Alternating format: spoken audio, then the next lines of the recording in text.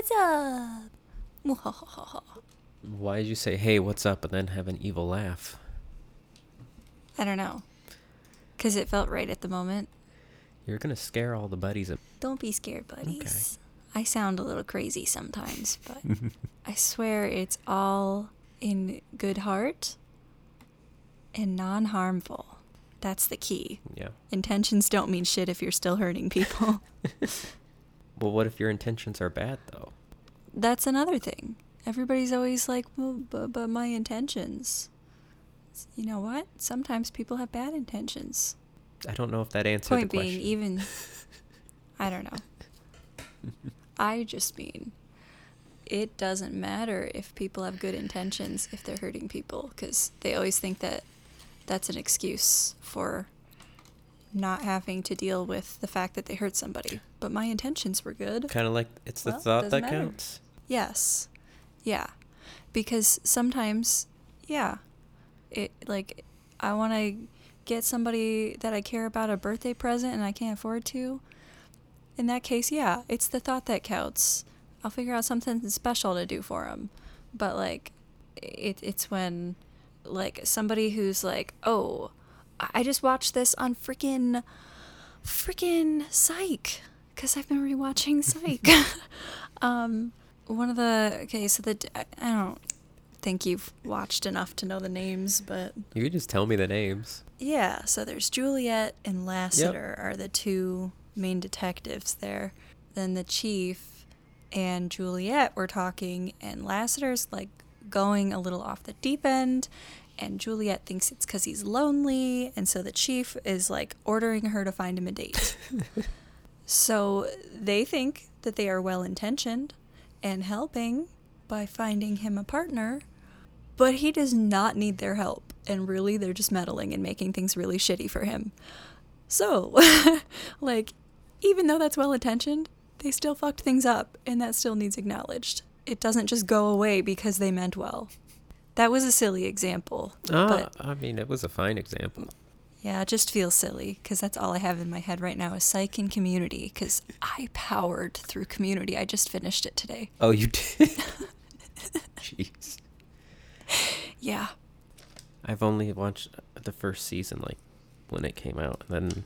Oh, okay. I never got back in, I didn't have internet or whatever, and yeah, I just kind of forgot about everything. I feel you. That one's a good one to go back to. Although I will say, it was, I already watched it late, but it was really alarming this time watching it again, because I was just some of the jokes in it, they're just really, really pushing it, and I just never expect it. Ooh, fun. Well, what are you smoking? I have been smoking this Purple Unicorn. Purple pen. Unicorn? Where'd you get that from? I got that from Urbana. It is pretty awesome. It is a select cart. But pretty much I walked in there and said hey to all my old buddies. And I'm looking at hybrids and stuff. And what do you got? What's new? And he starts showing me a few, and I was like, Purple Unicorn. That's it. We're going with it. I don't know shit about it. I don't know what this is going to do. But that's what I want. Because the name sounds fun. What are you smoking today? Yeah, I was going to say. I have my Pineapple Express cart. Ooh, fun. I was also thinking about some of my Holy Roller. Oh, that's the other thing. I have to take my CBD gummies, too. You guys. I have to tell you the silly thing I did this week. I was putting away my groceries, and Osiris has been escaping my room a lot lately, and I keep him in there when I can't keep an eye on him and when I'm not home and stuff, because there's a dog in the house, and he does not like dogs. He won't do anything to a dog, but he will hiss and get them riled up, and I just don't want to deal with that. I thought he did nose boobs with Nina, though. He did that one day, and every single Oh. time since, he's hissed at her, and I've been so mad about it. So, anyways, I'm putting away my groceries, and my bedroom door is like right off the kitchen, and I hear him like trying to escape. He's learned how to turn the doorknob and get out now. So I make a run for the door to try and like keep it shut, make him know that I know he's doing that, basically. And the carpet we have in there, the rug that's in the kitchen, it's a little bit big, so we had it folded up under the refrigerator and the stove. And so when I was running through there, my little pinky toe like got caught on the fold of the rug, and I heard the crack, and all that came out of my mouth was, "Fuck, mother of God, fuck." I didn't realize that I had broken my toe, so I kept doing stuff for like an hour. I thought it was just hurting a lot. No, I was super broken. Mm-hmm. So I broke my toe. But yeah, it's about that hour point that you get. You're like, okay, there's been enough pain now. What's wrong? Yeah, like I get like I'm anemic and I'm cold and stuff hurts longer sometimes, but like this is ridiculous. Mm-hmm. So, yep. Well, it hurts even more too, not just longer. Oh yeah. Yeah. So that's been fun. And then I was looking through my medical drawer, and I realized my medical kit that I put together that was so great. It was great when I put it together in 2016. I do not have the things I need to take care of a broken toe. I didn't have any freaking painkillers or anything either. So I was like, of course. That expired in 2019. It's just not going to do shit. So I went to Wild Bill's, and I got so many CBD gummies. They have little packs that are 30 milligrams, and those packs are on sale 10 for $5. So I got some, man, and they do the trick. Wait, so because your normal painkillers were expired, you went out and bought CBD gummies instead? Yeah, I don't really like taking painkillers. Oh. When I was a kid, I took too much, like regularly. Not like overdosing, I just took too high of a dosage regularly. Because that's what my doctor told me to do. For what? Literally everything. Like headache, slight pain, to super bad pain, fevers. Because like at 12, my doctor told me, and my mom, that I'm the size of an adult, so I should be taking an adult-sized dose, which is about 4 200 milligram ibuprofen or Tylenol. Now, as an adult, I'm like, what the fuck? You shouldn't even recommend that to an adult. Yeah. So, I used to take it all the time, and I used to take 4 every time I took it, and then when I learned that is super bad for you, I just kind of stopped taking it altogether. And now I just kind of forget about it until I'm in a ton of pain. Okay. And then I'm like, oh shit. And then I never have any. So, CBD. I don't want to fuck up my kidneys before I'm old. That's fair. Okay. Do you think we should like open this up now? If we haven't, have we? Or just start it? Sorry, I'm chewing my last gummy. Oh yeah. Mm-hmm. Mm-hmm. Mm-hmm. You better hurry up because I mean I'm gonna ask you, what was talked about in the last episode. Son of a bitch, we go over this every time. I know. Every time you ask me that, I think of what happened in the one prior. Yes, the last episode, we talked about stuff. It was a biggin. Yeah, the last one we talked about, that was when Jesus named his disciples and, like, his apostles, the main 12, and they got their God power, their priest level God powers. Wouldn't it be God level priest powers? No, because they are powers of God, but they're only priest level. He doesn't have like Jesus level God powers. I mean, they could do everything that Jesus could do. Yes, but they didn't have the spirit of Jesus, so they therefore were not Jesus. No, they did. No, if you believe, like, you're supposed to have the spirit of Jesus in you, so then they would have had it, and that's why he was able to give them and use the powers, because they did. That's not the kind of spirit I meant, but that's a fair argument for what I said. No, what did you mean? Like the soul of Jesus. He is connected to him, human self. His individualness? Yeah. Yeah, okay. The thing that makes him him. But they're still, so then they're, because if it's priest level, God power, God level priest powers, like, but I'm just going on semantics. That sounds cooler, but in my head it made more sense for priest level God powers, because it's God power, but they're out there, like, and I'm talking like high priest.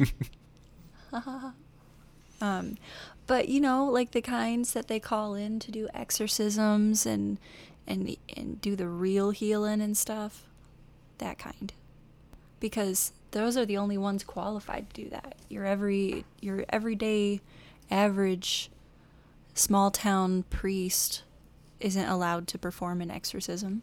He's got to call in the big guy. Okay, but in like every movie, it is just your average small town like priest that's just like they have to go get the local father, and he's got to go and do the exorcism. That's because you don't watch. I don't watch any of horror movies. Then that's an invalid argument, because in all the horror movies they go to the local priest, and then the local priest goes to the head priest. Okay. They have to call in the big wigs. Okay, I'm gonna 5 seconds to finish your idea, and then we're gonna get back to wherever we were. I'm done. Oh, okay. I'm just rambling. So yeah, let me double check. Yeah, that's all it was. With him picking them and then telling them what to do. His challenge. Yeah. Here's your powers, but with great power comes great responsibility. With Uncle Ben again. Yep. Yeah. Anytime I can. Okay, so the next section is just Matthew chapters 5, 6, and 7. That is so much. It is so much. So good thing we're semi-prepared, and I've read that before. Heck yeah. And it's also Luke chapter 6, verse 20 to 49. That's a decent sized chunk too. But yeah, I'm glad that we were prepared and read these prior. Cool. All right. Cool. So then this section was known as Jesus' Sermon on the Mount. Yes, this is a famous one. Yep. I mean, they're all famous, but this is a really famous one. I was kind of confused about one thing here. Like going between like how it's presented in Matt and Luke. Matt made it seem like it was to a more like to the VIPs of his disciples. Like he called them up on the mountain. They sat with him. It was like more of a private experience, and that he was one of them. I mean, he was just the apostle now. Luke seems to set it up more as like it's this big stage thing. Like he's preaching this to the masses actually, and it is trimmed down a lot. So it makes sense. And then I did have a Bible note that it's like, oh, this might not actually be the same account. I'm like, oh, okay, that makes more sense.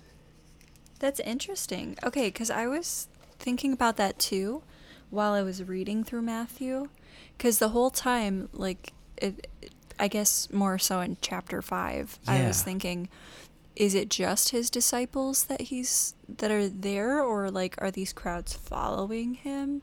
I have such a hard time deciphering which is happening most of the time. I'm like, is it just Jesus? Is it Jesus and his disciples, or is it Jesus and lots of people?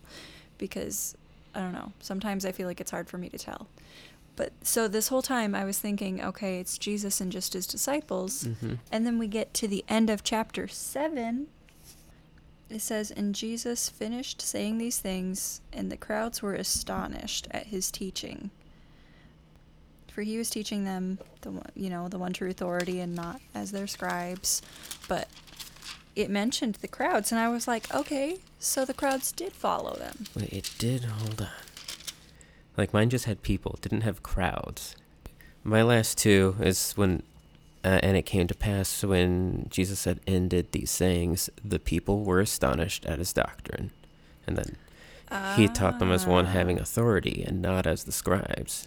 That was just like a dig at the scribes, I think, because, if we look at how Jesus was teaching, he was just being very direct. And I will tell you, like, this is good, this is bad, whatever. Whereas, like, the scribes would then be only going, well, God is telling me that this is good or bad. Like, they're not wanting to take responsibility for it. Yeah. Yeah. Exactly. That's a really good point.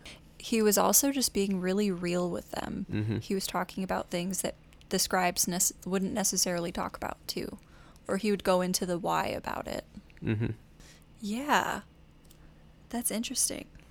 Yeah, because mine says crowds, and so right at the end there, I was like, okay, weird.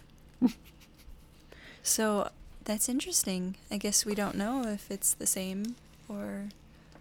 I mean, this was... different? This was Jesus working on his sermon, and pitching ideas with the guys on what he's going to say, and then in Luke, because in Luke, this happened, like, around the time that, in Mark, Jesus was like, I need a boat, guys. So. Oh. See, that's the other thing I have a hard time with is, like, I have a hard time figuring out placement in the timeline. So, like, while we were reading Luke, I was like, I really, truly have no idea where this is at. I'm going to assume it is coinciding with what is happening in Matthew. Mr. Fawcett did it too, because I mean it's similar, but okay, if we got other already previous research that it's like it's probably not the same, then it's like it's definitely not the same. Dang. Yeah, because it was. I mean, he's going to practice. He's going to do that speech to them.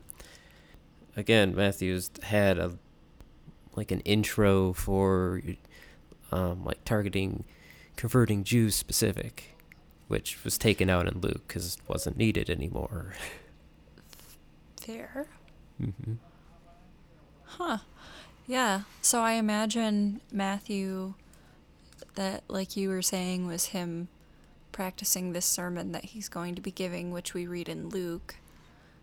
But I also imagine that, like, these crowds of people that were around him, like, when he went up the mountain, probably followed him too. So there's probably people just chilling there, like, watching him practice. Yeah. That could be what these crowds are that mine's referring to. Okay. Just a whole mountain full of hippies. Hell yeah. Yeah. We need more mountains full of hippies. Mountains full of hippies. Yep. Growing bamboo and making bamboo products because it's sustainable. Yep. Yeah. And doing stuff with turquoise and amethyst and all the other good minerals out there. Yeah.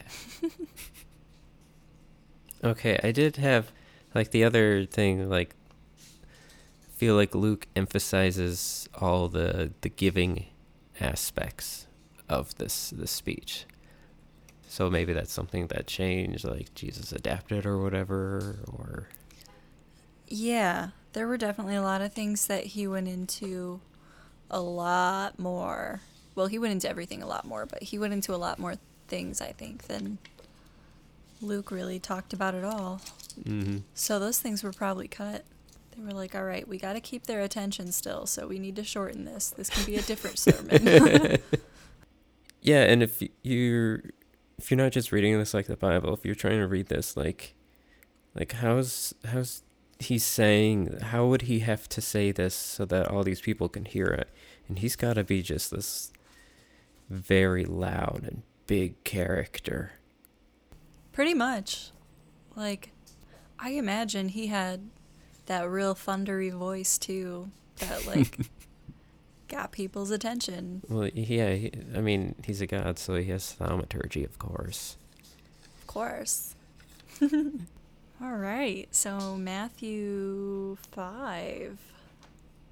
I had an interesting thing for verse 3, which is silly, but that one says, "Blessed are the poor in spirit, for theirs is the kingdom of heaven." That sounded really contradictory to me when I read it, so I looked at the study note, and it says that people who are poor in spirit are people who recognize that they are in need of God's help. So, that was interesting, because I feel like it actually means the opposite of what it sounds like it means. So, basically, being self-aware of your shitty behavior and that you need celestial deity power to stop it. Yep. But my next note that I had was actually for 4 through 11, so just like that section area? That section where he's just talking about the different people who are blessed. Yeah. Those who mourn, the merciful, the peacemakers. But I'm really curious about the crossovers here, because like these are extreme. Well, some of these are extreme, but like, what about like a criminal who's mourning the loss of their partner or something? Like, this guy and his buddy were criminals. One of them got shot and died. Does that mean he's still blessed and these things apply to him? And what about the peacemaker of a hate group? There's a peacemaker of every group, even the KKK, I'm sure. Like, is that peacemaker of this hate group still called a son of God or child of God? Like, I think because if they're in a hate group, that automatically makes them not a peacemaker, though. What qualifies them as a peacemaker? Like, keep it together, guys. Yeah, the one who's like, all right, don't fly off the handle, Lenny. Mm-hmm. We gotta pull it together, Jim Bob. Stop trying to kill each other. Focus on killing the bad people, because that's how they view it. How it's presented in Matthew and how he's saying it, I think it would still be yes, because it's like he's opening up. He's like, okay, guys, like, these are all the qualities I want to promote. And, you know, if someone realize, you know, they're in this hate group, but they're a peacemaker, and they realize, hey, I'm a peacemaker, and they try to, you know, stop that, and then they're slowly going to realize, maybe I can be better in other ways or something. Okay, but this says a peacemaker is a child of God. So, as a peacemaker, if I also, as an agnostic, died today, does that mean I would go to heaven because children of God go to heaven?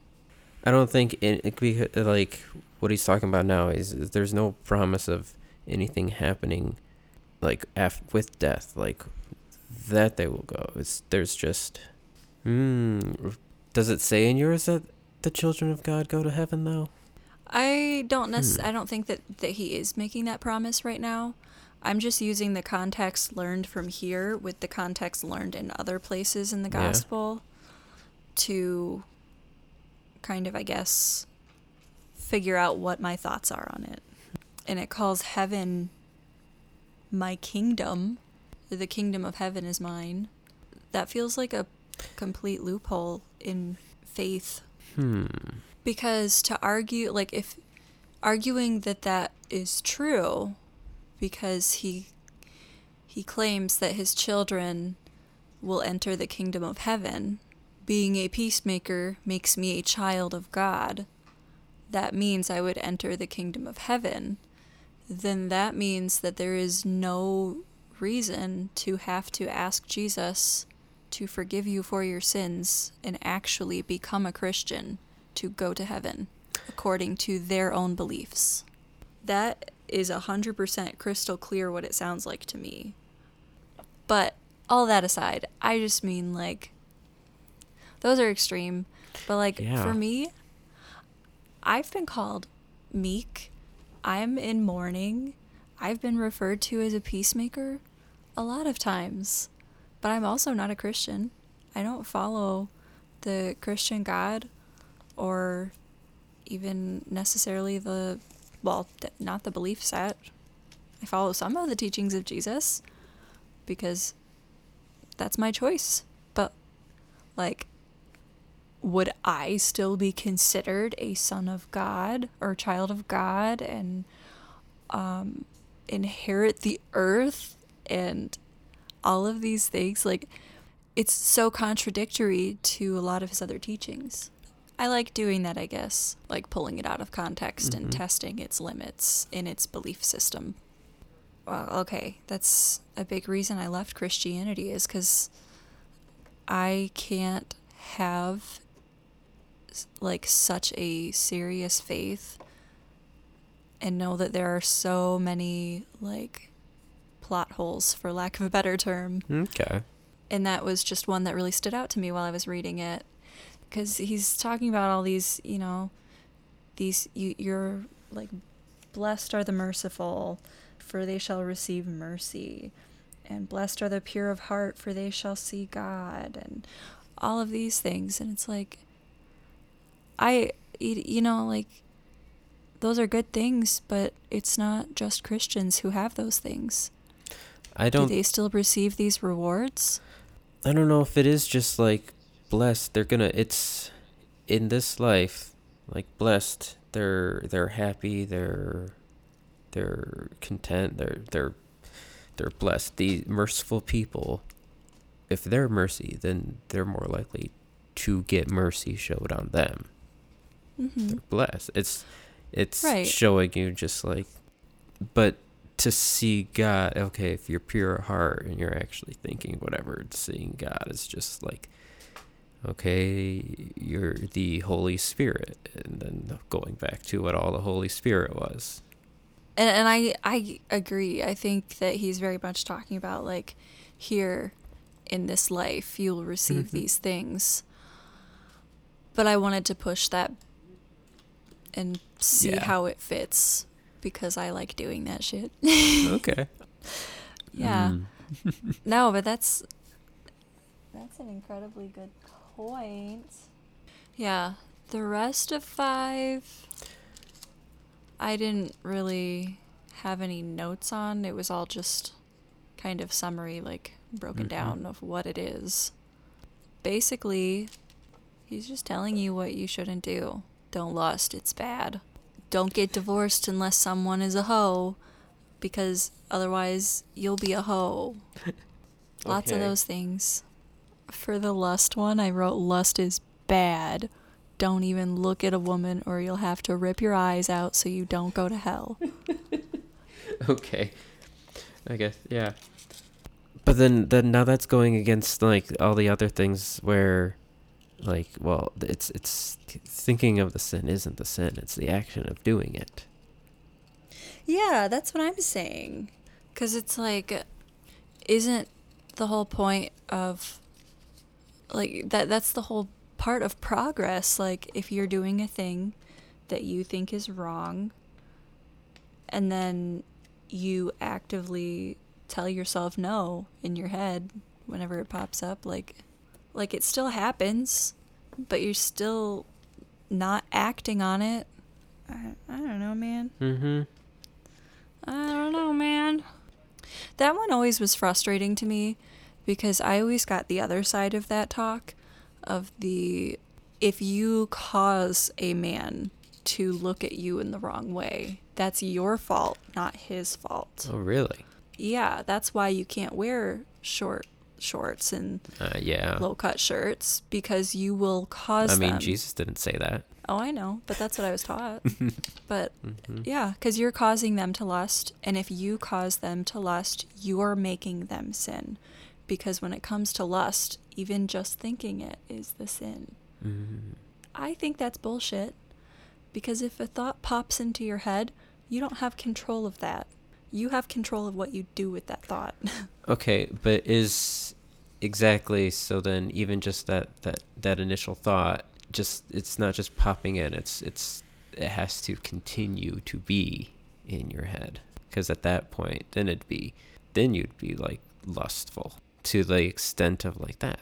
Well, thought pops in like, okay, example. You're out, you see a girl, she's got nice boobies, and you have the first thought of, wow, she's pretty. And then you have the thought of, I shouldn't objectify this woman in my head. Oh, okay. Then you have that moment of making your decision. Do I continue this thought or do I end it? So yeah, it does get some time, but you get the choice on how long that gets to be. Mm-hmm. So I think it's gray. It's not just black and white. And I don't necessarily think that he means it as black and white. Maybe he does. I don't know. He was the leader of an extremist group, so. Yeah, and that is something like a Bible knows, that it was similar to the Pharisee and Greek teaching at the time, whatever, how it was very much like there was always a black or white thing in Judaism and Greco-Roman philosophy. Yeah, the way he says it, at least definitely in Matthew, it's like there doesn't seem to be that gray area that you're looking for, though. Well, then I disagree with him, and I think that there is a gray area. Well, I mean, because I don't think it is as simple as you look at a woman and you think that she's hot, and all of a sudden you're a sinner and you're going to hell because you have a wife. Mm-hmm. I think that's bullshit. I think we're all human, and I think we all have instincts, and I think it's okay to acknowledge that we are bettering ourselves by not acting on our thoughts. God. Come on, Jesus. Okay, but I think how you're going on it, though, is like how Jesus describes it right in 27. Like, you heard that it was said by them of old time, thou shalt not commit adultery. Just like, don't do it. Don't do the thing. And he's like, it's become, if it's this much of a problem, then make it not a problem for yourself. And then they're like, well, I don't want to have to cut anything off. And it's like, okay, then. Yeah, for real. I did like that he did get to that. I also think it's dumb that that's the only reason, especially because of, arranged marriages and shit. For the divorce is only acceptable if someone is committing adultery. But, okay, so all you have to do to commit adultery is just get caught looking at someone else. Fair. Man, life was complicated back then. So, well, pluck out your eyeballs if you look at a woman, you're fucked. That's why these people needed to be healed all the time. Yeah. They're all just cutting off their own limbs. And that's why he forgave their sins. Yep, they cut off their limbs. Yeah, I had to cut off my arm because I fornicated. Can I grow it back now, Jesus? Thank you. Yes, okay. Please, before I bleed out. Yep. And he's like, don't sin again and you won't lose your arm again. That's how he taught them their lessons so well. That's why no, he didn't. They kept coming back. You're right. But at least they had the thought before they did it again. Is this worth losing my arm and having to find Jesus again? Yeah, because they get to find Jesus again. Is it worth it? It's got to be like a real super high when he's regenerating your arm. Oh my God, I bet people really got off on that. I bet that was totally like a drug for people. People just followed him and they kept hurting themselves so that they could continue getting that Jesus high of being healed. Well, yeah, I mean, in Luke, it actually seemed like there was an aura. Like, it was just the multitude sought to touch him, and there went a virtue out of them and healed them all. Like, them is emphasized. Like, they were just all around him. below this mountain, but is just like, I just got you all from here, guys. Just arms sprouting everywhere. An area effect. AOE. Area of effect. Yeah? That's right. Yeah. Okay. Yeah. It didn't sound right. Okay. I don't usually play characters that do that stuff. But yeah, 5 started to be like because Matthew seemed more private, it was more like, here are the people that you should go to because they're going to help you out the most. And this is how you should be. And then these are the law, like something that was different from when we, like in Romans with Paul. And Jesus is like, no, the laws are there, and I'm making sure they happen. Yeah. He's Right. like, there's still a thing. I'm just the chosen one. Yeah, whereas Paul was very much like, we don't need them anymore. We'll simplify, we'll go on. Yeah. But times have changed. As should we.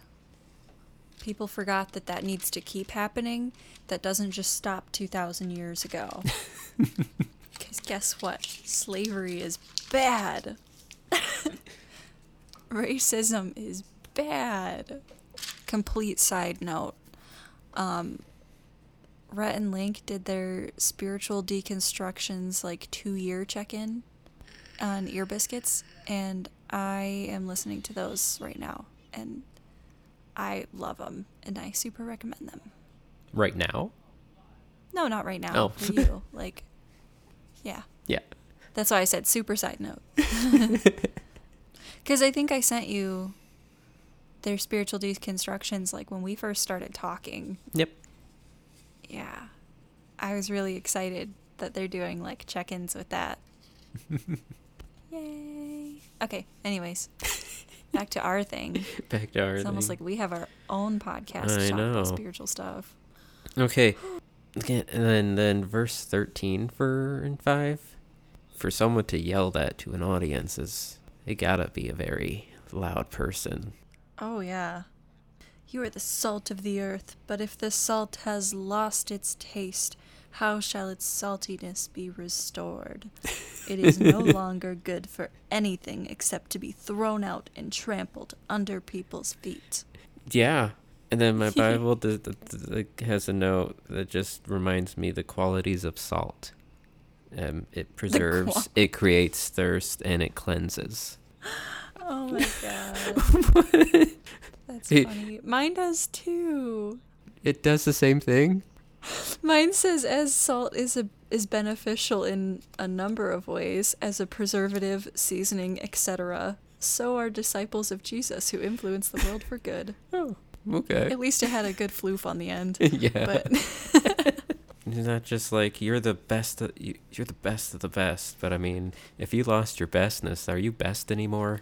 That's really all he's saying. So keep up your best. Yeah, keep that best up. You're ready to head to 6? No. Oh. So you I mean, have some good scenes. Well, yeah, because you only, he makes a lot of good points, and I just wanted to have all the points listed. Yeah, of course. Yeah. Okay. In the murder one, he's like, yeah, don't murder. Don't even just be mad at people because that means you've already murdered them in your heart. That's where you get that from. Yeah. But I do have a helpful Bible note that says that, okay, these evil people are are in danger of hellfire. But the hellfire actually was a place. It was Gehenna, and that there was human sacrifices that would be offered there, and constantly just burning rubbish. That's what it says in here, and I was looking that up more. God. And it's not just human, specifically lots of children sacrifices. That's really fucked up. It was to Tanit and Baal.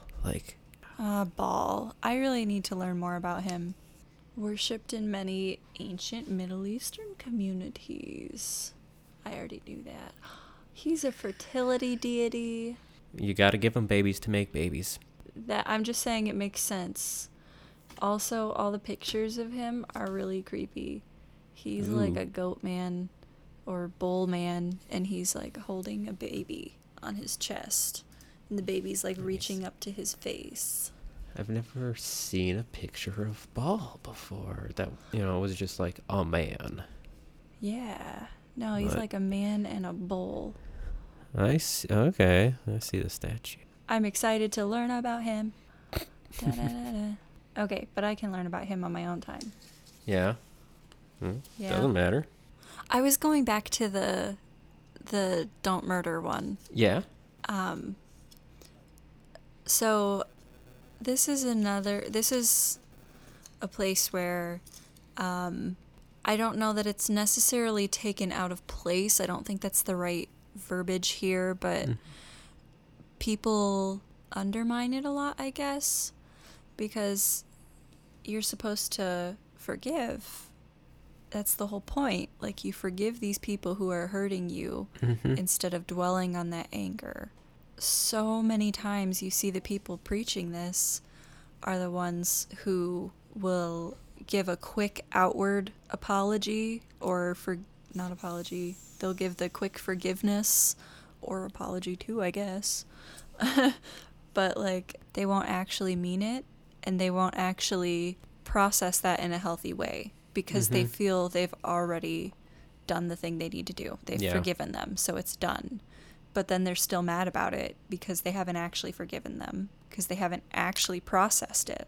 And it'll just happen so again. It's and that just continues to repeat. And that is what happens so often in Christianity, because you're just taught to forgive, but they don't tell you how to forgive. You're just taught to forgive. So all of these people don't know how to forgive for real, and they don't know how to work through these feelings that they're having because they should be fixed by forgiving, but they're not. So you're stuck with a bunch of people who have big feelings that don't know how to deal with their big feelings. And they all think that they're in the right, but really they're very hung up on their emotions, and it's blinding their view. But I don't know. I just wanted to bring some light to that, I guess. Even if I'm not a Christian, like, I still understand that those people are not proper representations of what Christianity is and what it's supposed to be. And for their sake, for Christianity's sake too, like, I want these people to see that and to understand that and to learn to dig deep and learn to get uncomfortable and feel uncomfortable and set with those feelings. Because life isn't just comfort. You have to experience discomfort to appreciate the comfort. And so then right after the murder bit, it's like, if you have a problem with someone, you should work it out even before like trying to give a sacrifice in an altar. Like, put God aside, get this figured out, and then come back to it. Yeah. But then right after that, he's like, he goes on to be like, don't argue with your enemies. Just agree, just go along with it, and you'll be fine, because they'll put you in jail, and trust me, it sucks. Yep. Yeah. You don't want to be there. So he either put people in jail or he was in jail, and we haven't spoke of him being in jail yet. Yeah, because he used to be part of the more authority. The Pharisees. Yeah. So, it would make sense that he was putting people in jail. And now he's trying to make up for that. Yeah. He was like, man, I was a dirty cop. Now I gotta not be. Because these people are not guilty. They're just sinners who need to learn. Like something different. What was your verse 33? Again you have heard that it was said to those of old, you shall not swear falsely, but shall perform to the Lord what you have sworn. Okay. Mine was using to perform like thine oaths. Okay. That's fair. So that seemed more just like, okay, like a daily thing, because he does talk about prayer later too, But okay, so yeah, it makes more sense with the rest of it. Yeah, in dude, this that little whole section, it was interesting. I didn't write anything down for this, but now that you brought it up. Oh, I was thinking yours was more interesting because it makes more sense that it is like, don't do that. Don't swear by anything because you don't know what's going to happen. Just say yes or say no. Yeah. Well, yes, no, yes, I completely or no. agree. I completely agree. I was just meaning that section, I guess. Yeah. Just another place of just hypocrisy in society, I guess. We, like, as a Christian, you get so hung up in that place of, like, oh, I can't use these swears. I can't say these swears. And I have to have a replacement for that. And there's always the variance, and that's fine. But, like, I swear to God, and you have the variance of that. That is super not okay, according to this whole section right here. Super not okay. Cannot do that. I didn't get it as like it's not okay, but like it is a more take responsibility for yourself. I don't know, man. Could be. I mean, I think that also, but that felt like don't do this. But I say to you, do not take an oath at all, either by heaven, for it is the throne of God, or by earth, for it is his footstool, or by Jerusalem, for it is the city of the great King. And do not take an oath by your head, for you cannot make one hair white or black. When you read that, any swear and oaths was just flopped everywhere for me. Oh. So that was weird, Huh. Because it starts so I say unto you, swear not at all, neither by heaven, for it's God's throne, and so on. Huh, that is weird. I don't know. That all just sounds like don't. It's a lot of do nots. Mm-hmm. That feels very don't do thing. He doesn't list your mother, though. That is true. This one's just focused on him. Okay. I don't know where that came from. But I mean, he's telling you why you shouldn't do that, though. Oh, I get it. I'm not saying it's wrong. I'm just saying this is how it feels. It's very much like, don't do this. Here's why, but don't do it. Okay, but then he also goes into the turn the other cheek part here, too. Yes. Another one where Christians preach and fail far too often. Again, we're all human and we all fail at it.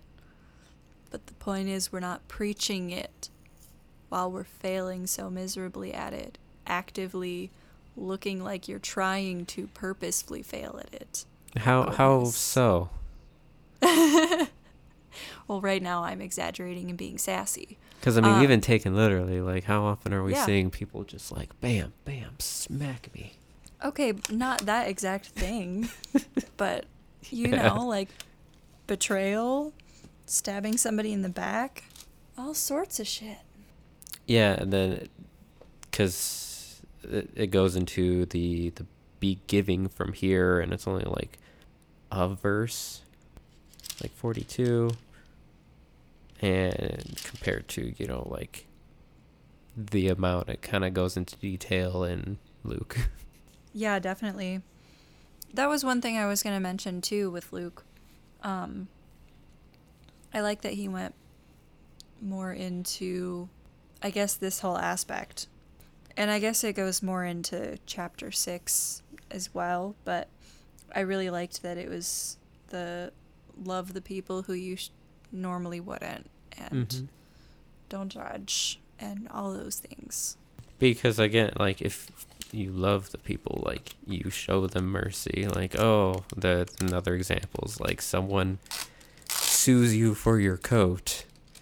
Here, have my cloak as well. Just, leave me alone. You know, Yep. if you're like, I don't want to give you my coat, whatever, they're like, well, you're gonna give me something else. And even if you give them the coat and you're still angry about it, they're like, well, I'm still mad at you, I think, and I can get something else out of you. And so it's just like, give and leave them alone. Yep. Because at the end of the day, it's gonna satisfy everyone so much more, and everybody's just gonna chill. Otherwise, you just get too much like resentment built up there. Yeah, because you dwell. Dwelling is not good. Okay, and then like the last note I have for 5 on like topics he brings up, but it tells you more why now, like his reasoning for it is because, okay, well, you should be good to all these people because look, even God is good to all these people and giving them what they need, the sun and the rain. Providing their needs. So live like God, not like man. And then, yeah, he's trying to, like, okay, now he's getting into to be better than these other people, which goes really hard in 6 and 7 is now various specific types of people of, like, these people do this, you need to be better than them. Yup. So 6? Yeah, 6. So beginning of chapter 6, like verse 1 through 4. He's going on about like, don't do good things with the intention of other people seeing said things. So like, don't go out and pray with the intention of other people seeing you doing this good thing that you should do. And then he goes in to talk about like God rewards good deeds that are done in secret. Yeah, that was where he was using the example of praying in public. So he was saying when you pray, like, go to your room and shut the door and... Oh, mine says a closet. Oh, dang. That's funny. I know somebody who actually has a prayer closet, which is actually kind of dope. I would love, like, a little witchy closet. Like a little table to sit at. I can do my little tarot readings and put up my manifestations on the walls in there. So, I also have in my notes here, just pointing out Christians believe there will be rewards based on good deeds in heaven, yet they mock Catholics for thinking the good deeds are what get you there. And then Catholics also believe that there's more to it than that, but the idea is that you can't just like call yourself a Catholic and then go to heaven. You have to live the life too. You have to do the good things. But I don't know, I just think it's funny. It's like very ironic because that was like one of the main points of humor, I feel, in a big church was joking about other denominations. Yep. And Catholic was a big, that was a big one. And no, we didn't love other denominations. And you had to be whatever one you were in. Yeah, totally. And so it's just like, I don't know. I just think it's funny because I've heard so many people joke and mock about how, Catholics think you have to do good things to get to heaven. But you do. I know, that's the thing. It's like, there's all these jokes about it, but like, really, you do. Mm-hmm. It's just not like a point system. I don't think they think that either. But I think the others think that they think that. Well, no, they do. They have to think there's a point system because you got to get enough points to become a saint. I don't know enough. I truly don't. No. But I just think it's funny because they make all these jokes and then here they are. Like, it really hit me while I was reading that.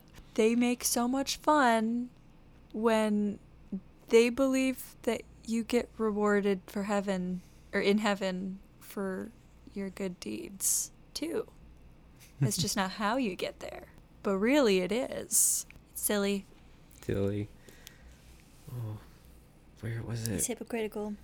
I'm trying to find the note, but I wrote it down, but it's like mentioning like where to do good in secret and everything. Oh yeah, that there was an actual chamber of secrets in the temple so that people could do this. There was a chamber of secrets? That's what my Bible uses in the notes. Oh my god. Oh my god, that's magical. Yep. But that's why you could, like, if you could, you leave food and then someone who needs food can go and take it. I was trying to use, like, some example of a simple concept, like, where you go and you can, like, get a pizza, but then also buy a slice of pizza for someone who doesn't have money for pizza. And they Yeah. I don't know why I needed to do that. Well, those kind of examples are very helpful for people like me who are visual thinkers. Yeah. Because when you bring real things into it, I now have a picture in my head and it's easier to process and understand that. Because it's like watching a movie of what's happening. I am a visual and verbal processor. I mean, technically, that's how I thought of it first, but then I think, well, that's silly to try and say it like that because I know the words on how to occur. And so I cut myself off and I say, I'm like, no. It's about finding the balance of the two, which I have not found. I haven't either. I just ramble forever. Oh, let's see. Yeah, pray privately. And don't pray for things. Don't pray for vanity. Pray to, like... Ooh, yeah. Like, that's what he was getting to. And, and he gives you, like, the famous prayer example. And it's the just... The Lord's Prayer. Yeah. Our Father, which art in heaven, hallowed be thy name. Thy kingdom come. Thy will be done in earth as it is in heaven. Give us this day our daily bread, and forgive us our debts, and we forgive our debtors, and lead us not into temptation, but deliver us from evil. For thine is the kingdom, and the power, and the glory, forever. Amen. Holy shit. Yeah, but yours actually has the end. Mine doesn't have the end. Oh, really? Where does it cut out? It goes up to the end, but it has, and lead us not into temptation, but deliver us from evil. That's where it ends. It didn't have the amen. Didn't have the end of the prayer. Oh no.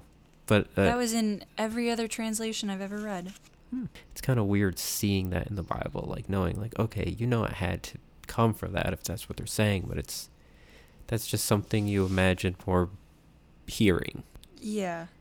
I don't know. But that's because we have preconceived notions from our life. If you break down the prayer, all it is just to get yourself centered and focus on, like, the day. Yeah. And not like to keep, like, if anything goes off, just remember, like, okay, here we go. Yeah, absolutely. You're totally right, though. It is all about just doing that exactly. And that's kind of like, that's pretty similar to what I have written down. Jesus is teaching them, like, what prayer should look like. You call upon the Almighty, praise Him, ask Him to sustain you another day, ask forgiveness, ask temptations to be kept at bay, and to be protected from evil. Like, pretty solid.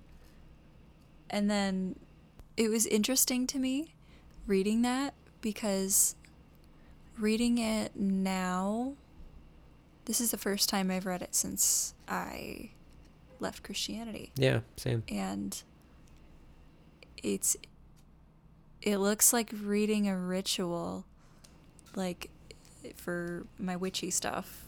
Yeah. Because, like, I don't do, like, a lot of deity work. I don't work with deities.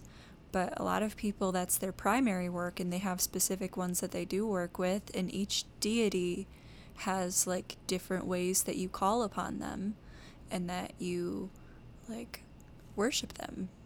Or if you worship them, or what your dynamic is like. It's just really interesting, because this just felt like reading another one of those. Like, this is just how you reach Yahweh. It has to be. I don't know. He's giving these direct instructions. Yeah. Like, if you do this and you mean this and you actually understand what I'm telling you to do and everything, and you're saying it. Yeah, that's just super what it felt like. Like, this is literally this is what you need to say. So, yeah, Christian witches. Yeah, pretty much. That's how I got started. And that's one thing I really liked about it, because I liked having that deity work.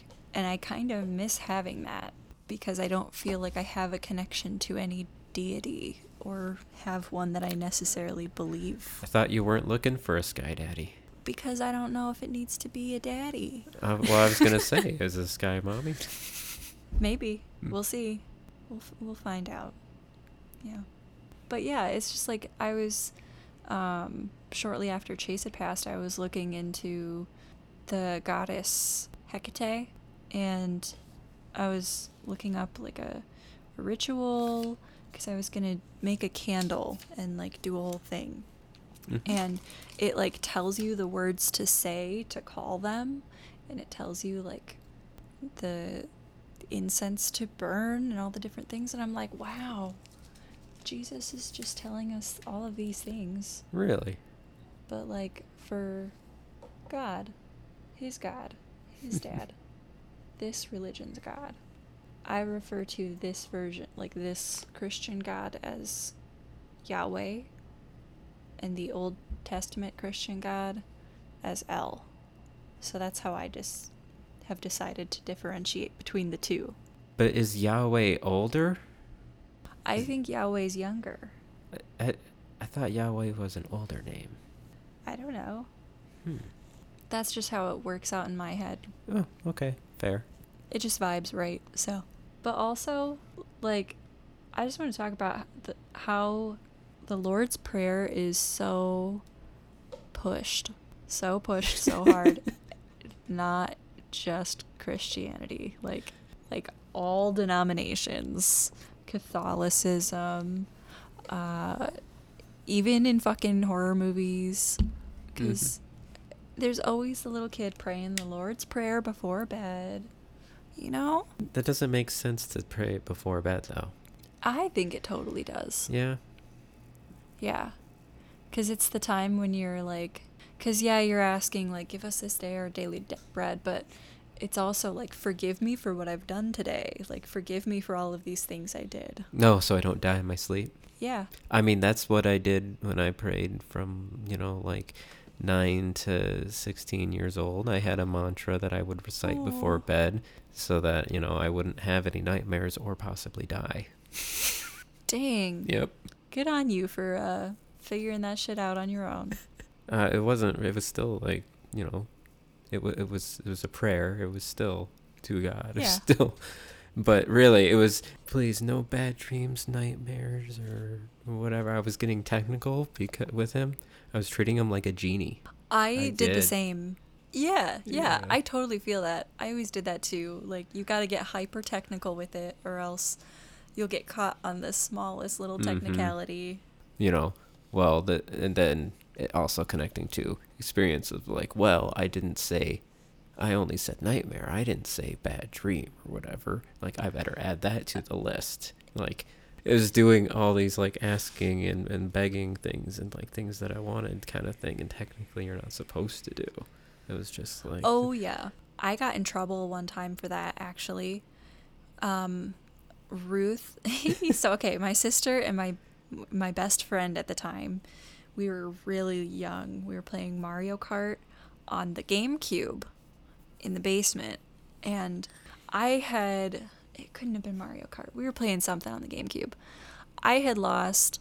It was just Ruth in, and I said like a quick little prayer that she would win. And I was like, please let her win, please let her win, please. And then she won, and I was like, whoa, I prayed that you'd win, and you did. And my mom was in the laundry room, with the open doorway. So she heard me say that, and she came storming in. She's like, you prayed for what? I was like... You wasted God's power. Pretty much. Someone died because you took that prayer. He couldn't hear someone else. Oh my God. He couldn't hear somebody because of your selfish prayers. No, but I was probably like 8 or 9. I don't know. And I just didn't understand why that was not okay to pray for that. I was like, but this makes me happy. I wanted this to be happy, and he gives us things that make us happy when we ask for them. I mean, he does. He says that earlier before you ask and you shall receive. Yeah. So I was very salty about that lecture. Mm-hmm. I used to pray that he would make he would like evict ET's entire family from under my bed, because I like had this, I'm gonna call it an intrusive thought, a reoccurring intrusive thought as a kid that ET like lived under my bed, but it was like really extreme because he had like a whole house, and the image in my head, like I still see it clear as day, is like in this 70s kitchen set, and he's wearing like a hat and businessman suit, and he has an ET wife and little ET kids, and they all just live under there. And I had like I would pray that he would make that go away because I didn't like it, and it was scary because I was terrified of ET. Scary little alien bastard. Okay, but that reminds me, you still haven't watched it on Netflix, Hilda. Oh yeah. And they have like these little creatures that can, I can't remember their names, but they live in voids. They can go everywhere, and they just live in pocket dimensions and all that stuff. And it's like, yeah. And really, it would be just a family of them under the bed or whatever. Oh my god. That's what you experienced in some Icelandic folklore, fae creatures. And you tried to block it out of your mind because it was just, your brain couldn't explain it. And like, no, it was crazy. Okay, but dead ass, now I really think that there's something fucked up with that room. I don't think I'm fully crazy. I may have, my imagination may have played some shit up, but there was some there was some crazy shit happening in that room. Yeah.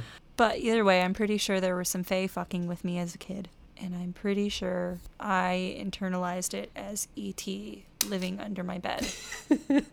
Like, it was so bad. There was a period of time where I had to go, like, if I had to go to the bathroom, I had to literally, like, crawl from my bed and, like, get myself over onto my dresser so that I didn't have to step foot on the ground because I didn't want any of them to grab my ankles. I was terrified. So I, like, crawled over because I had, like, my bed up against the far wall and my dresser up against the wall next to the door. Mm-hmm.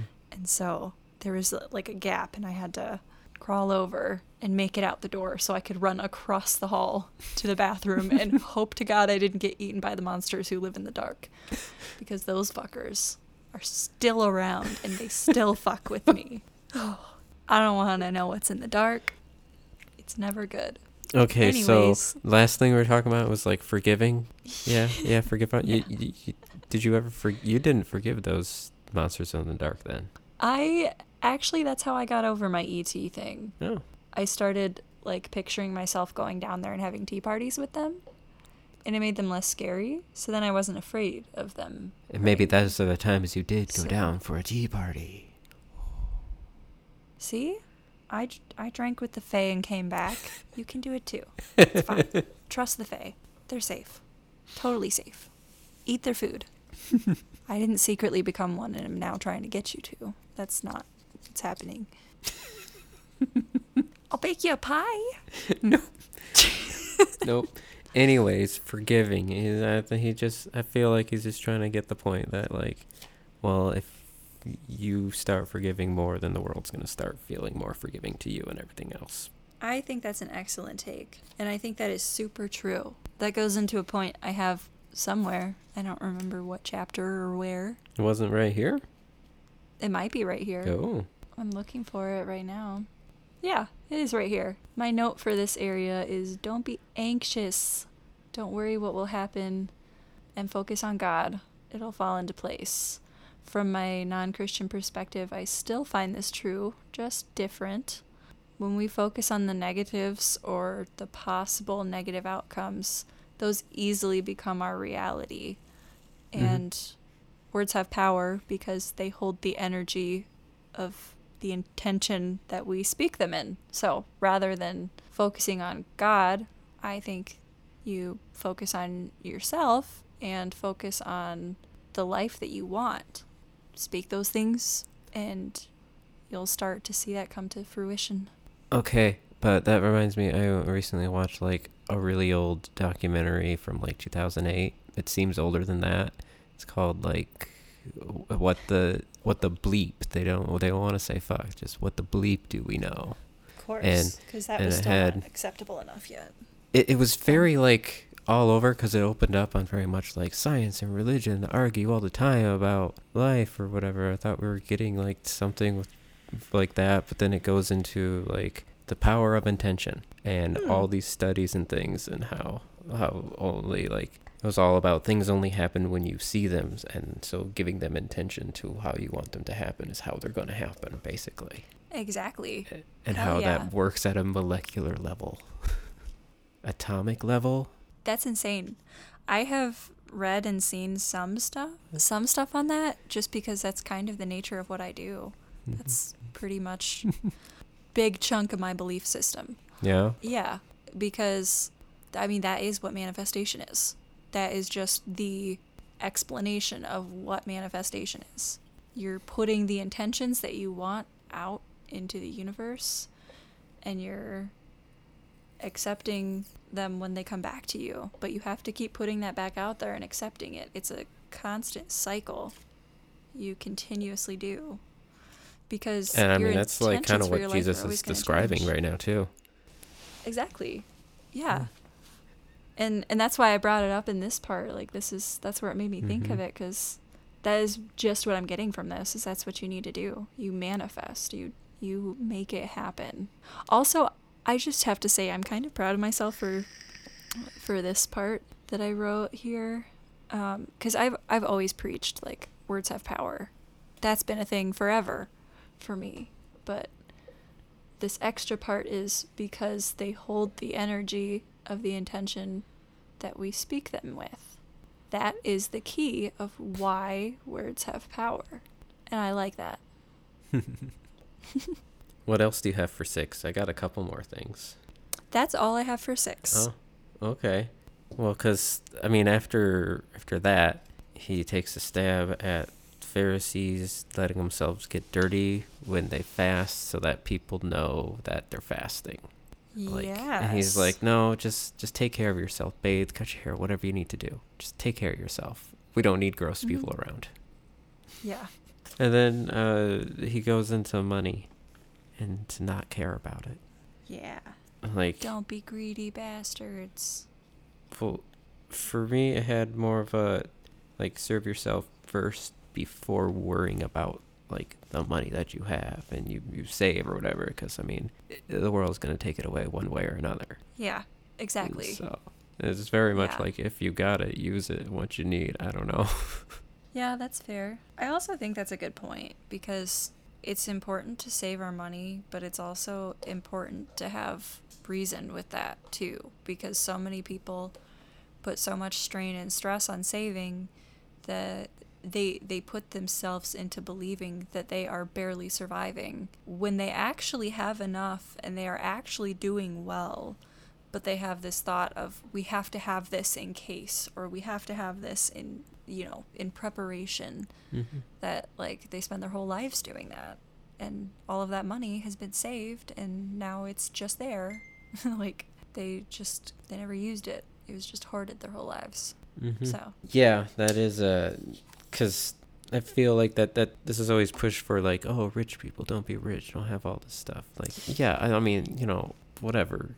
Not a good idea either, but right here it's more like, don't just keep saving for what you don't know and worry about what you do know. Right, and that's kind of what I mean. I'm not even I'm just trying to, like, rich side. Totally. But yeah, so like with that, it's very much like, don't worry about what could happen or might happen. Just focus on you and your family now. What do you need? What makes you happy? What will improve your quality of life? Because that's what it comes down to, is quality of life. I think he goes into this money, like, the biggest worry thing, and then he's just going into worrying in general and just, like, to not do it. Yeah, pretty much. He's like, are you worried about this? Don't be. You worried about this? Don't be. God's got you. Or in my case, ground yourself. Your higher self has got you. Because he's telling him, like, right here, like, your thoughts, your worries, your anxiety have no physical effect outside of you. And it's like, you can't, no matter what happens, like, it's not, like, you can't control it. And it's like, okay, Like, that is a very nice sentiment, sure. I don't know what's said and a lot of, but like, it can be very hard. Yeah. Absolutely. Because while it is a nice sentiment, it is still such a difficult concept. Because being able to do that means accepting that outside factors are going to continuously negatively impact you, and you're going to have to deal with it. And it is the hardest thing in the entire fucking world to do sometimes. But that's also one of the most empowering things in the world too, is actually being able to do it. And having a support system or a community to do the things with you, or to support you through doing the things. And that's why it's so important to have people. Because while I don't agree with everything in this Bible, it also tells us that man is not meant to be alone. Woman is not meant to be alone either. Humans are not meant to be alone. We are designed with that connection ingrained in us. We desire to be around other people.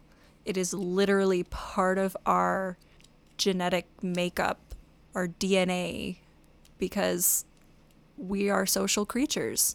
Just like other animals that are social creatures, we have instincts that tell us to be with people. And that's one of the reasons, because we need supports. I mean, and those supports are technically also like, I mean, how my Bible note wants to remind you, it is for verse 26. I don't know if we've been like exactly saying a lot of verses or whatever, but I mean, we know what's happening. Yeah. We're just telling the story. Yeah. That the children of God, like, they're really, like, he's telling you, like, God's going to take care of you, everything, but it's like, well, he's going to take care of you with normal means the same way he takes care of birds and everything else. Yeah. Because that's still not it's still going, like, not a God necessarily, just a universe, like we see, like, this is how things work, so we can go with them. Totally. And I also think another thing too is, like, sorry, I feel like I'm jumping a little bit here. No. I think that while it is so hard to accept with and deal with those hard parts of life that we have to turn the other cheek or just get through, we also have to keep in mind that while we're accepting that bad things are going to just happen to us and we can't do anything about that, good things are going to happen to us and we can't do anything about that either. And that's really important too. And that's one of the most important things of grounding, I think, because you need the balance of both, and both are equally true. So you can't focus on one or the other. Both are true, and both are going to happen. Don't spend too much time worrying on one when you can look forward to the others, or just spend time in the present moment. Oh, I did have, like, one more, like, little thing for chapter 6. Yeah. What was your verse 27? Mine was, which of you by taking thought can add 1 cubit unto his stature? Okay. Mine's, you said 27? Yeah. And which of you, by being anxious, can add a single hour to the span of life? Okay. I have a Bible note that actually, like, that says that it probably refers to adding time to one's life, like that. I'm wondering, like, why then it was using, like, it used the length and height wording. Like, that's, like, how was that translated into here if they were already, like, knowing what it was? Is it very similar? Yeah, that's fair. Yeah, because mine translates it into, where'd it go? Hour and time, yeah. Yeah. So, that makes sense. Cool. That's, as much as I bitch about the different translations, it is interesting to see how they vary.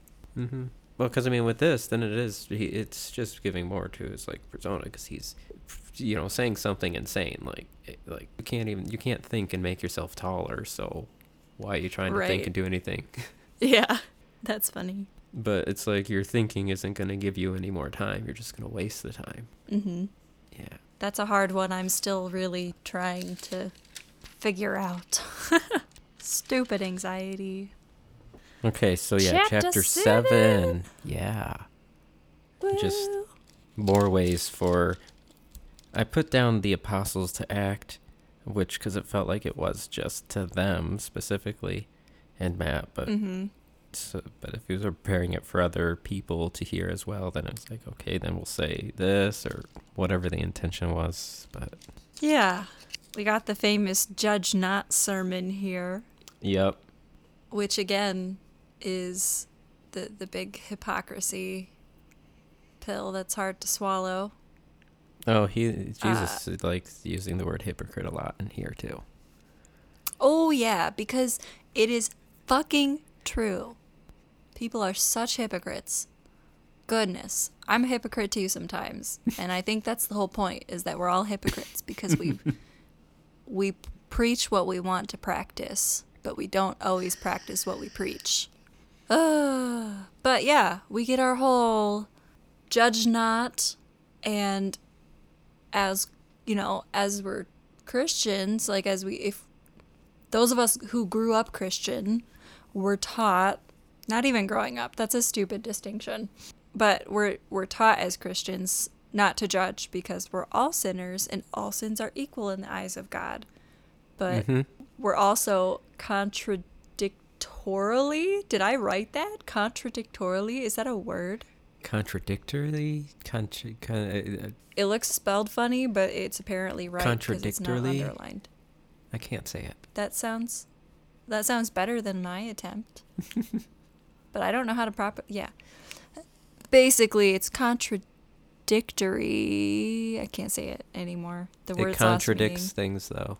Yes, it contradicts things the way that to the way that we're actually taught about making judgments on people, because we're taught to make these small little snap judgments to determine who needs to be saved and determine these stereotypes to figure out who we can go save. So while we're being taught not to make these judgments, we are at the same time being taught to make so many micro judgments that literally shape and affect how your brain views the world. Then the entire judgment monster rains hell in your life through you because you can't stop judging anybody when you're in that state. That's how I see it. I feel like it's a monster that kind of unleashes. And then they just judge you back. Yeah. That's exactly it. Mm-hmm. There's no point in it. Everybody's just judging each other. Why? And then it's just an endless arguing, and then nothing's going to happen after that. Yep. Just talking in circles. And so not getting anywhere. So then it gets to the idea that, like, okay, well then maybe, you know, if they're judging you on that, maybe you have that same issue too, and you're just not seeing it. There's a funny thing that I always remember when, I don't know, I always remember at the funniest times, but like, you know, the things that we hate in other people and that we pick out and really get frustrated with are the things that we often present ourselves. In ourselves, I guess. So like when you're honing in and focusing on like you don't like the way that this person, I don't know, I can't think of an example. You don't like the way that this person pronounces their R's. That's a bad example. Okay. But you know. Go on. Yeah. Like that's led to, you know, genocide before, right? Yeah. Yeah, totally. Not R specifically, but I don't know, some letter. Probably S. It's a very, I don't know, special letter, I guess. We see the things in the people that we don't like in ourselves. So you see that somebody is doing this thing and it just irks you, and that's all you can think about. Like everything else is fine, but you can't stop focusing on why that's so frustrating. And then you start seeing it everywhere else because you can't stop thinking about it. And then you have that snap realization of, oh shit, I just did that thing. And I've been doing this thing. Oh fuck. So it's like, I'm waiting for that snap realization of the, oh shit, we're doing the judging to come through. And it's coming through. Oh boy. Oh boy. We are in a huge spiritual awakening, like mass wide levels. A lot of people are leaving their faiths. A lot of people are coming to conclusions like that. Like, oh shit, I still believe what I believe, but like we're doing it wrong. We need to fix this. Makes me happy to see that. Mm-hmm. Well, I mean, my Bible note tries to answer that. It's like, it says, this does not mean that one is never in any sense or any extent to judge another. Yep. And it says, only when one's own life is pure, he should then try to help someone else or whatever. But I think that would then circle back to the beginning, because it's like, okay, if you're still judging them on that, you think, oh, well, they still have a problem with this.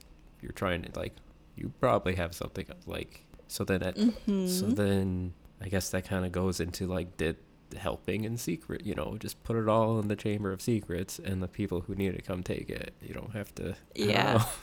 Yeah, pretty much. Because I think the whole point of it is like, only those who are pure of sin can do the judging. Nobody's ever going to judge. Nobody will ever be that pure.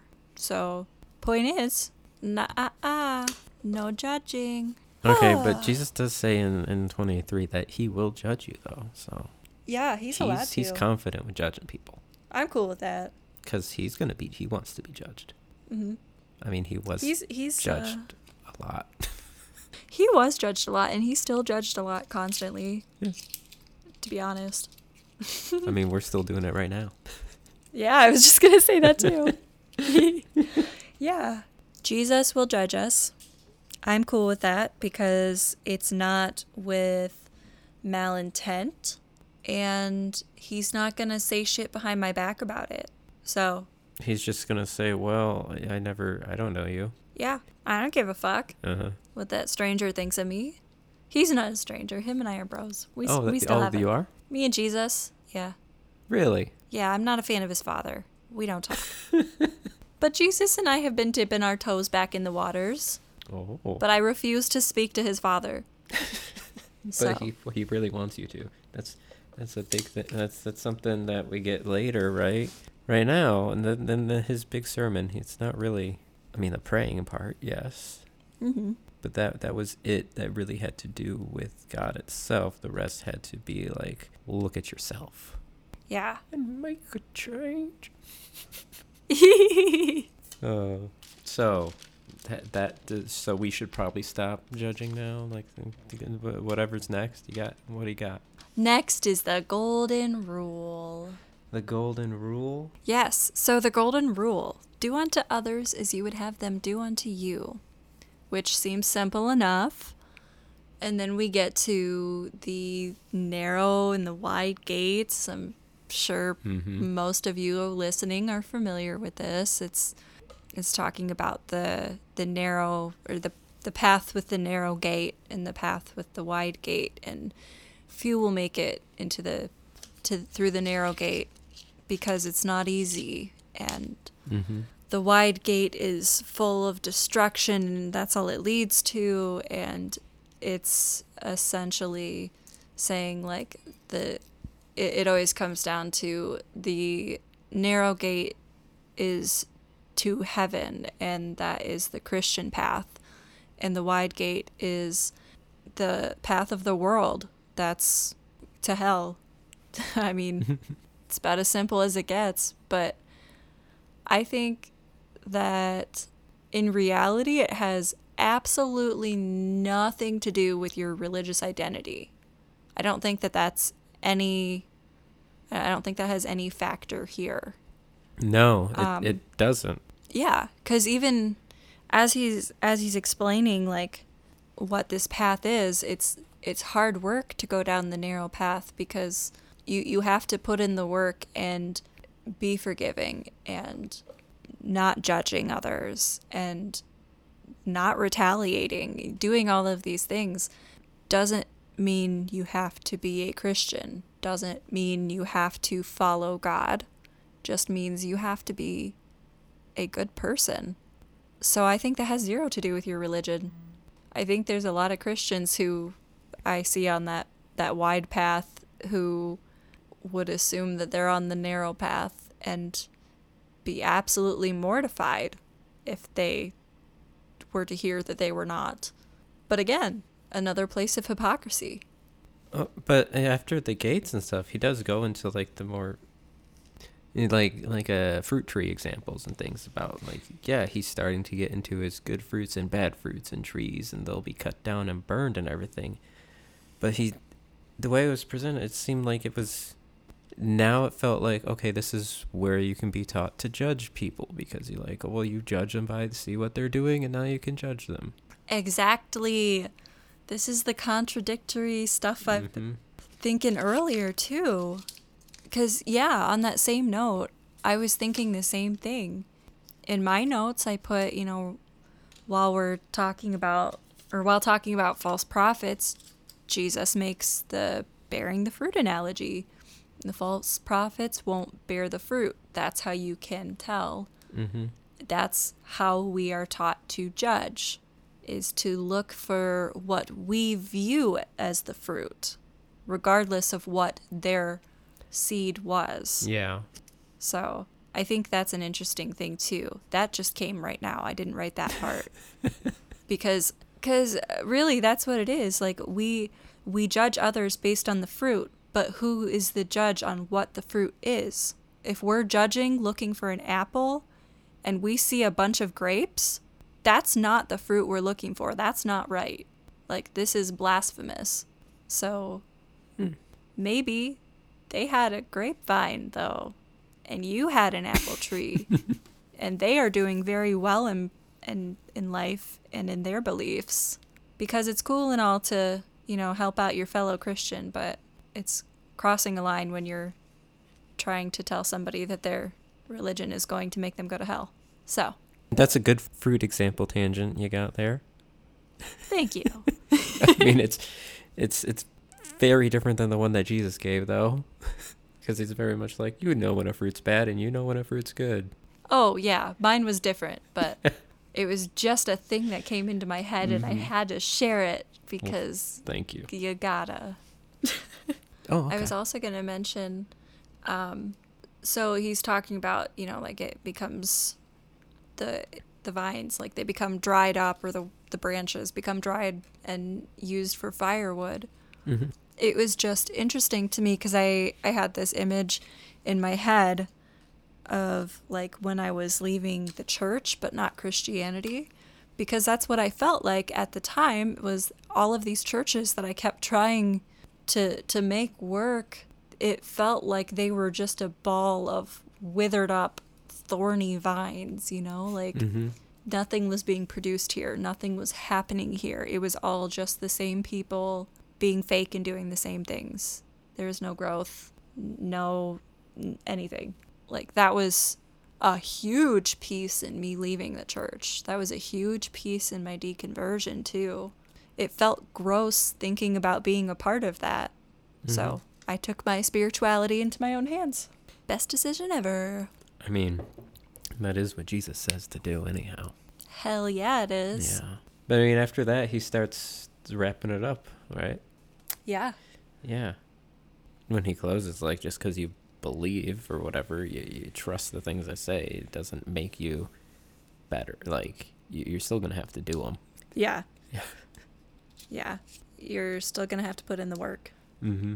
And, the example he's using in his end wrap up thing here is he's talking about like building your house upon the rock versus building your house upon the sand, and I can't remember the words exactly, so it's driving me nuts. But yeah, so like basically Jesus is going in here talking about you want to be like the man who builds his house on the rock because it can withstand the winds and the floods that are inevitably going to come to try and break you down.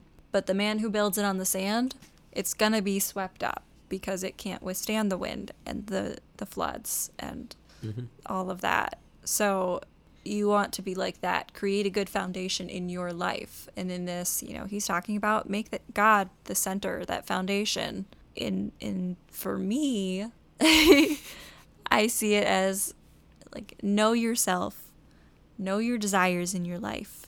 And if you don't, learn them, because you have to build that foundation somewhere. A strong character and self-awareness, I think those are your keys to a strong base foundation. And an open mind. That is so important in life. You have to have an open mind, because if you go in with your ideas of what you think things are, you're not going to learn shit. Build a solid foundation. Mm-hmm. Know yourself. You can't grow on a shitty foundation, because otherwise you'll keep restarting, and that sucks. I don't have anything to add to that. I think you said it all. Yeah. The crowds were astonished. It was wonderful. Let's see. I did have a Bible note, because mine uses the word devils in verse 22. And it finally decided, like, okay, we've used this word a lot. And now it's like, these aren't devils, there's demons, because there's only one devil, and that's Satan. Yeah. I don't know why it had to inform me of this. And I don't know why I had to inform you of that, but because I was informed. Well, just passing along the good information. Yeah, I know. That's the best information. Yeah, mine uses demons. But now I'm passing you that information. And yeah, we already talked about the last two verses of 7 at the start, right? Yeah, we did. Yeah, because they were just so impressed. Did I tell you the note for it, though? I don't think so. Oh, my note says that, like, the Pharisees were upset by this because he had no credentials. Oh. But if he started as a Pharisee, he was already in there, he was doing all that stuff, he would have credentials, and I don't see where that comes in. Maybe his credentials are not recognized because he went AWOL? Of his... Yeah, he started an extremist group, so they were like, yeah, well, we don't recognize your shit anymore. Fuck you and stop fucking with our people. A peaceful extremist? We don't know if it's peaceful. We did talk about, with the disciples, don't worry, we'll take care of those towns or whatever. Hey, I'm just saying, I looked it up. I think it was in the last episode. Jesus's group and his little posse there 100% qualifies as an extremist group. Yeah. Okay. Totally does. Doesn't mean it's a bad group. It just means that is what they are, because we're humans and we like to label shit.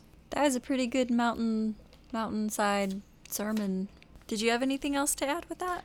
No. So, yeah. Let's close this one. Yes. Let's do it. 'Cause holy shit. Yeah. Favorite thing? Favorite thing? Shit. I mean, my favorite thing was just that we got to see, like, the workshopping, like, some possible examples of workshopping happening for his speech to get it down to, like, something good. Yeah. Or it's just cutting a bunch of stuff later. Yeah, just seeing kind of that rough draft. Mm-hmm. I like it. Honestly, I really just kind of like seeing this side of Jesus, because he's just really focused on the you aspect instead of the God aspect. Mm-hmm.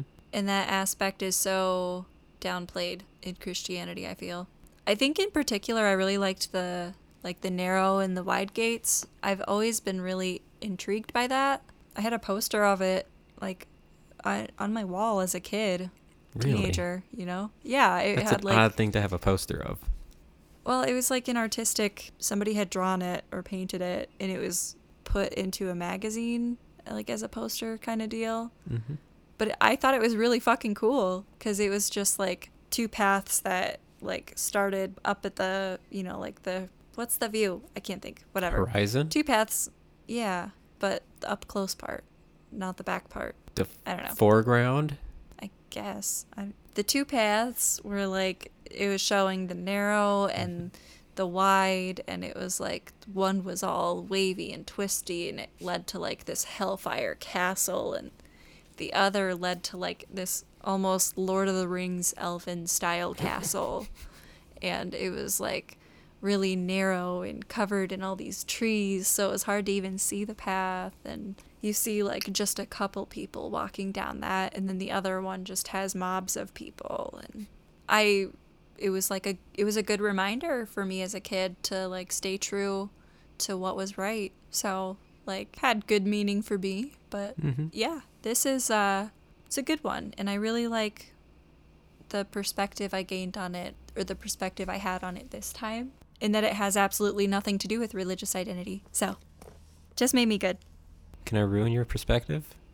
Possibly. Go for it. Yeah, what if it's like you could go like full conspiracy on it, like, okay, well, he's really telling you like, stay off the roads, find these hidden paths that we have in the wilderness, and if you need to find me, here we go. Damn straight. Why do you think everybody who's going to go find their ayahuasca guru ends up in South America, like in some forest? That's why. Gotta find God somehow. Fair. Anything else you want to add? No. Well, thanks for tuning in, buddies. This was a really fun episode. It was a lot of reading. There's 3 whole chapters. 3.5. But I think it was really good. 3.5, yeah. Yeah. Let's not discredit Luke. But this was a good one. I feel like we covered a lot of different topics through this. Yeah. So, thanks for tuning in. We'll catch you next time. See you, pals. Catch you later.